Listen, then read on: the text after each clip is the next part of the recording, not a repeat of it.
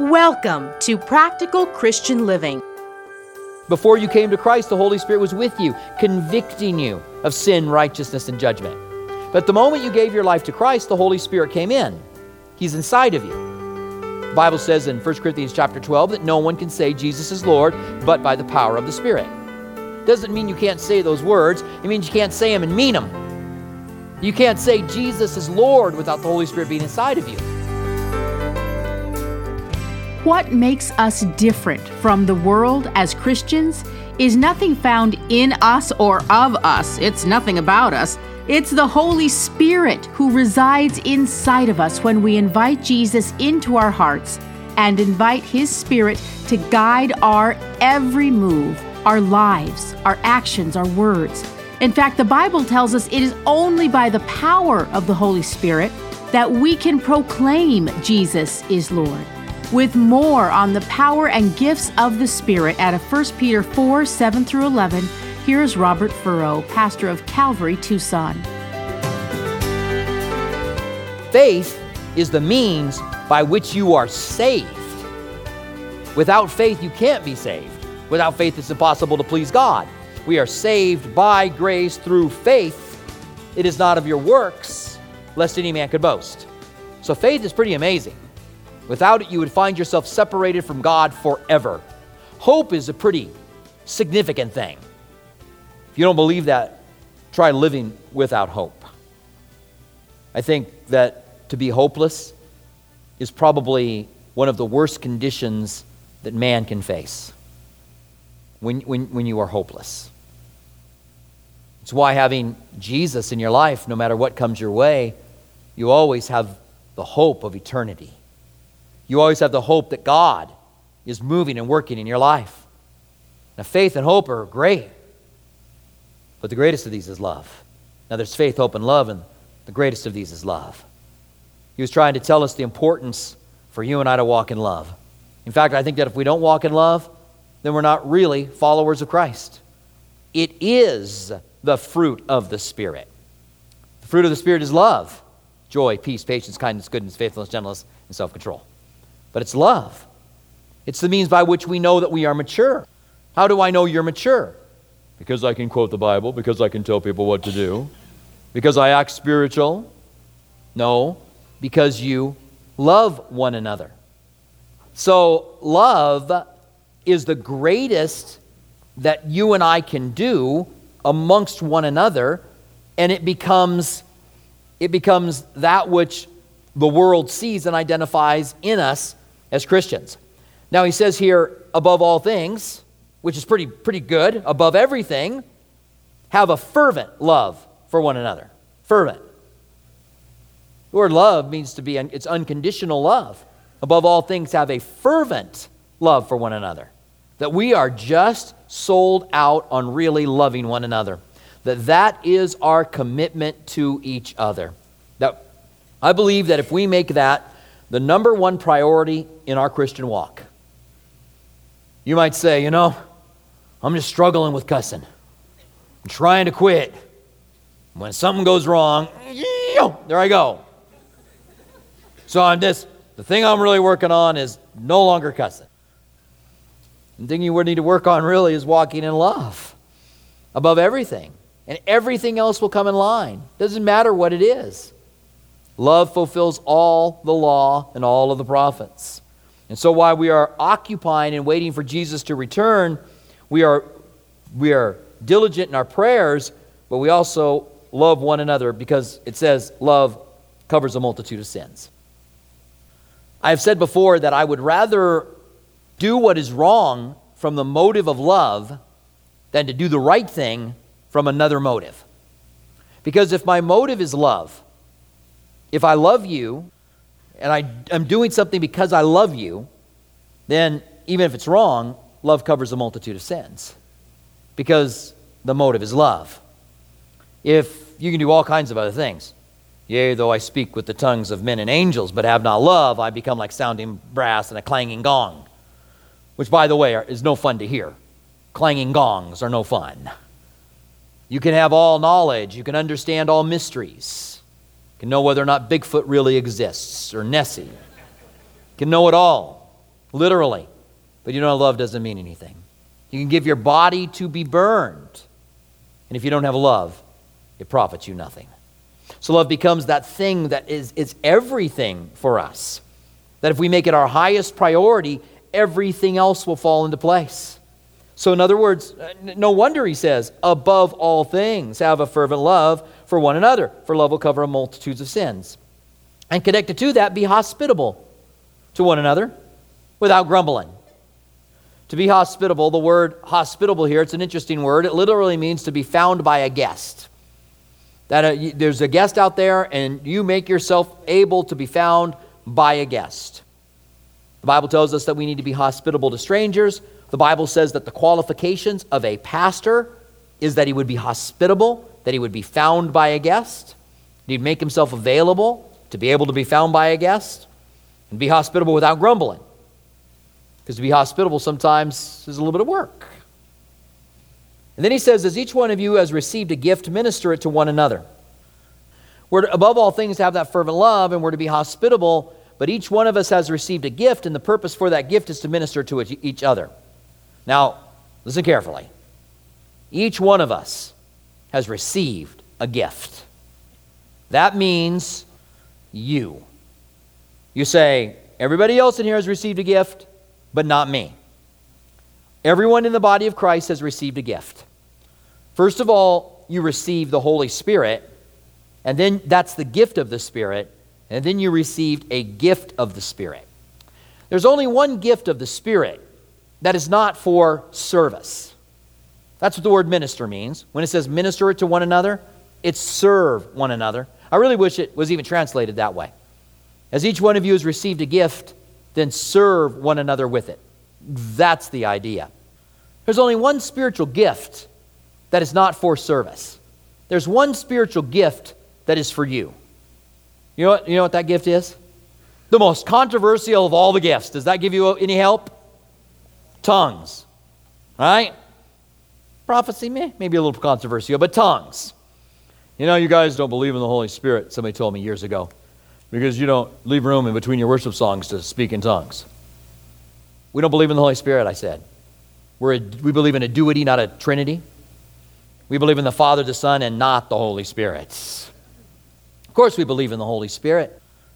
And you relate speaking in tongues to believing in the Holy Spirit or to believing in the baptism of the Holy Spirit?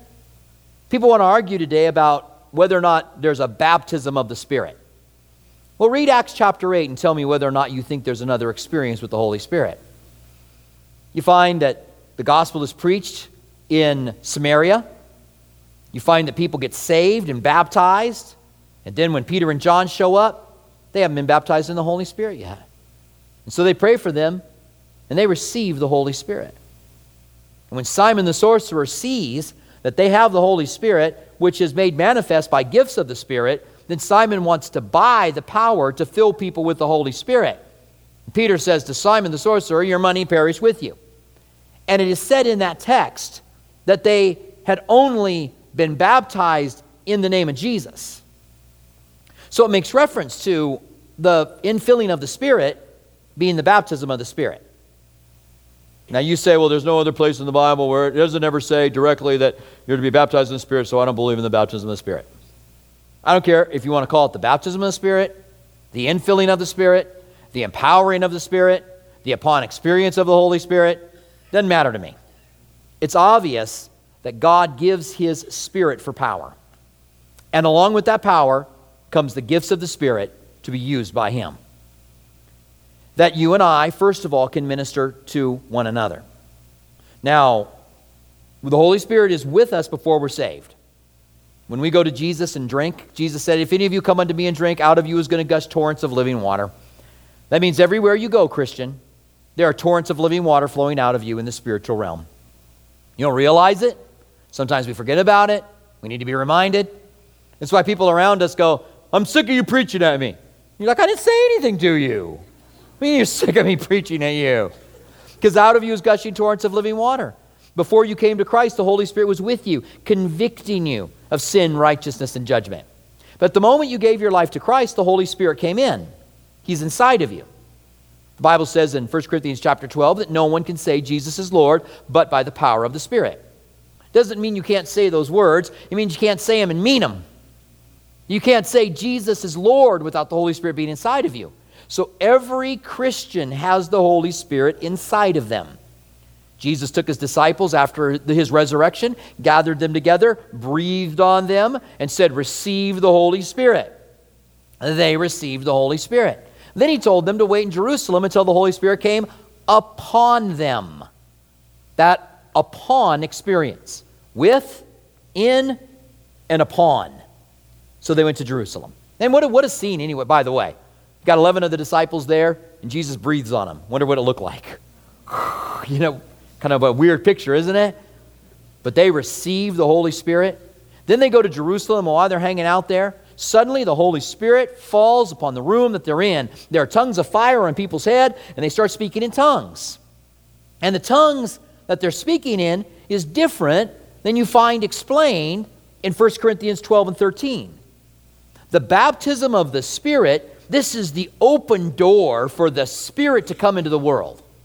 The day of Pentecost is it's like there is a dam that the Holy Spirit has been behind, and God opens it up and the Holy Spirit comes rushing in. And there's tongues of fire on people's head, and people are talking in tongues, and they're talking in languages that are real earthly languages. They're not talking in a heavenly language, as some try to say. We know that because in Acts chapter 2, when you read it, it says that there were people from all around the world, and it gives a list. And it says, how is it that we each hear you speaking in our own language? They heard them talking in their language, so they were talking in a language that they hadn't received. Later on, when tongues is described, it's described as you edifying yourself by praying in a language that you don't understand. Then there's a heavenly language that's mentioned. God does things in different ways. Now, the Gentile Pentecost was similar. Peter's up on a rooftop, taking a nap. All of a sudden, in his dream, or God gives him a vision, it's trance, whatever, the sheet of food comes down of unclean food, and God says, Peter, rise, kill, and eat. And Peter says, no, I will not do that. I've never done that. I'm a good Jewish boy. He won't do it. God does it 3 times, and finally he realizes that God wants to send him to Cornelius' house. God had not stopped them from going into a Gentile's house, but a good Jew wouldn't go into a Gentile's house. Peter walked in and he began to preach the gospel to him, and while he was preaching the gospel to him, the Holy Spirit fell upon them, and they began to speak in tongues and magnify God. The tongues that they spoke was magnification. The tongues that they spoke was praises. In fact, every time you see tongues spoken, tongues are praises. You go to a church service and somebody speaks in tongues, and somebody else says, thus saith the Lord, you are my people, and I will bless you. And they say, well, that was the interpretation. No, it wasn't. Tongues is always magnification.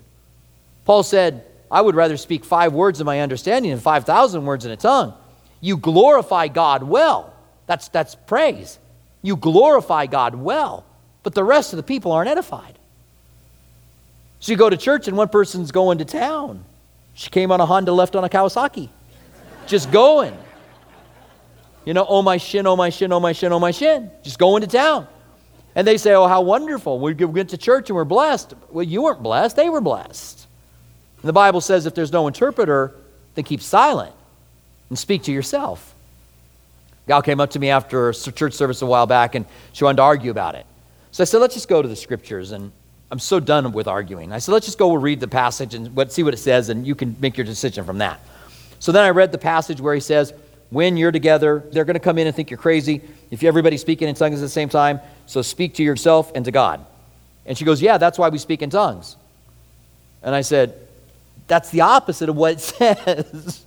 What you just said is the opposite of what it says. You can't read God's word and then say, it says the opposite of what it actually says. Now, because there's these things that happen, people are fearful to be open to the gifts of the Spirit. I heard somebody say one time that better be careful when you ask God to fill you with the Spirit, because there's one guy that prayed in tongues, there's another guy there that understood him, and that guy was cursing God in tongues. It's never happened. I'm confident. I wasn't there, and it still didn't happen. How do I know? Because I'm not going to go, God, I want whatever you want. Lord, fill me with your Spirit. Baptize me with the gift of the Holy Spirit. And then God would go, hey, better be careful, a demon might come in and curse me. There's never a problem with surrendering yourself to God. And one of the gifts, fruits of the Spirit, is self-control, which means even if I have the gift of tongues, I pray in tongues. The spirit of the prophet is controlled by the prophet. That's why when somebody in church all says, thus saith the Lord, and you go, hey, you're out of order. We're trying to teach the word here. Oh, I couldn't help it. The Holy Spirit made me do it. Well, one fruit of the Spirit is self-control. You can't just blurt out. I mean, you can if you want to, but it's not right. It's not decent. It's not in order. You're not going to go over to McDonald's afterwards and suddenly speak in tongues because you got filled with the Spirit, and the person go, I'm sorry? Was that a Big Mac and fries? I don't understand. There's no reason to fear the Holy Spirit, and there's no reason to fear the gifts of the Spirit. There's no reason for us to say, I don't want what God wants for us. Instead, we should say, if you have not been filled with the Spirit, if you don't know whether you've been filled with the Spirit, is to say, Lord, fill me with the Spirit. God, fill me. Let me receive the gifts that you have for me, whatever that gift would be. It says, as each one of you has received a gift, minister those gifts to one another. And then it says, let him do it with the ability that God supplies, that in all things God might be glorified through Jesus Christ. Let it be with the ability that God supplies. There are talents that you are born with. You just have an aptitude for certain things. We call that being talented. Much like I am talented in singing. All right, the opposite of me being talented in singing. A talent is something that you're born with. You just kind of can pick it up. Some people are very athletic. They can pick up a football and they can throw it. Then there's some people that aren't all that athletic, but they learn how to throw a football. And it becomes a skill to them. Sometimes there's people who are talented that become skilled, even more skilled at it, and they become amazing at what they do. You guys have talents. You guys are the most talented group of people I've ever seen in my life. You guys are skilled. Some of you guys here, you're skilled in hanging drywall. And if we say, we got a room, we got to put drywall in, let's get some people there. You show up on Saturday morning and you go, you know what, can you just get all these people out of here and let me go to town because I'll have this thing drywall before you know it. You weren't born with that talent. You weren't talented in drywall. You became skilled in drywall. Now it's good when your talents are used by God. The guys and gals that sing here, they're talented. And it's good that they're used by God. But they want it to be more than just their talent. They want a gift to worship, to lead worship. They want to be able to take their talent and have a gift, maybe even be skilled at it, talented, skilled, but then have a gift. Because you can be talented and you can be skilled at something and have nothing happen spiritually. That's kind of the new move within churches today. The new move is to make things really slick. The new move is to choreograph worship. So all the people are like, at the same time.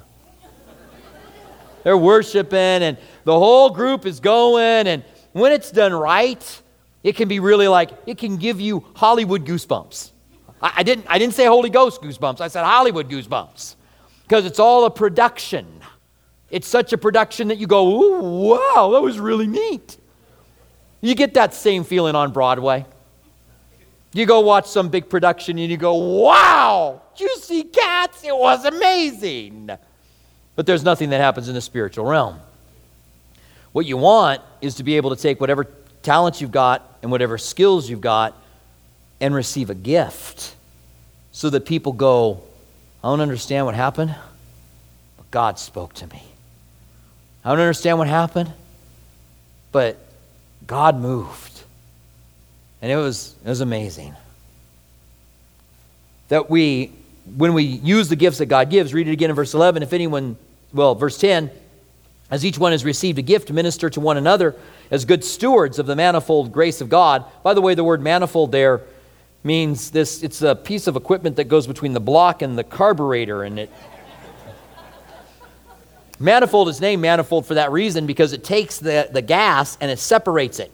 If it's a V8 to 8 different parts, it divides it. So that's the manifold grace of God. It's the different grace of God. That God puts the grace on you different than me. Even people that have the gift of teaching. The gift of teaching looks different on me than it does on Greg Laurie. And it looks different on Greg Laurie than it looks on Charles Swindoll. It's the manifold grace of God. When you see somebody that's gifted in an area that you're gifted in by the Holy Spirit, doesn't mean it's got to operate the exact same way. He goes on to say in verse 11, then if anyone speaks, let him speak the oracles of God. If you have the gift of teaching, then speak the oracles of God. If anyone ministers, serves, let him do so with the ability that God supplies, that in all things God may be glorified through Jesus Christ. That God would get the glory, that we would go, this isn't a thing of man. This is something that God is doing. Then he just kind of breaks into praise. To whom belong the glory and dominion forever and ever. Amen. The glory belongs to God. The dominion belongs to God. Means that he's king. He has dominion. Is his domain. He has dominion over everything. Forever and ever. And he says amen. It's like he just kind of breaks into a little bit of praise there. When we receive the Holy Spirit and receive the gifts that God's given us, and we minister it to one another so that God gets the glory, that God is exalted and God is lifted up and people are drawn to Christ. And it becomes something that is very powerful. I would much rather be a part of a move that God's doing than to learn how to do something so slick that it's the way that men would do it. Kingdoms can be built by men. Kingdoms can be built by God. Churches can be built by men. And churches can be built by God. Your faith can be something that you produce because of you, or it can be something that you surrender completely and totally to God. And say, Lord, I want to be a good steward of what you've given me. God's given each one of you a gift. Minister to one another and be a good steward of that gift. Stand with me, would you, and let's pray together. Father, we think of this text, and it starts off with the end of all things is at hand. We do believe that your desire is that we live as if today could be the day that you come back. And we don't know whether you'll come back in 100 years or 10 years or tonight. But we want to live how you want us to live. And we want to be hospitable. And we want to walk in love. And we want to minister to one another. We want to be servants. We want to take the gifts that you've given us and really make a difference in people's lives by demonstrating the love of Christ, not by our own ability, but by the ability that you supply. We pray that you would give us opportunities to do that. Help us to get out of our comfort zone and get to know people. Help us to be used by you. Help us to not love this world nor the things of the world. Help us not to love being comfortable, trying to be as comfortable as we can, but love your word, your gospel, and people who are perishing. We thank you that you give us your Spirit. Fill us with your Spirit. Lord, let us be full to overflow. Let us be baptized in it, empowered by you. Let us be shaken so that people around us would be drawn to you and our lives would be meaningful and mean something. We thank you for this. In the name of Jesus, we pray. Amen.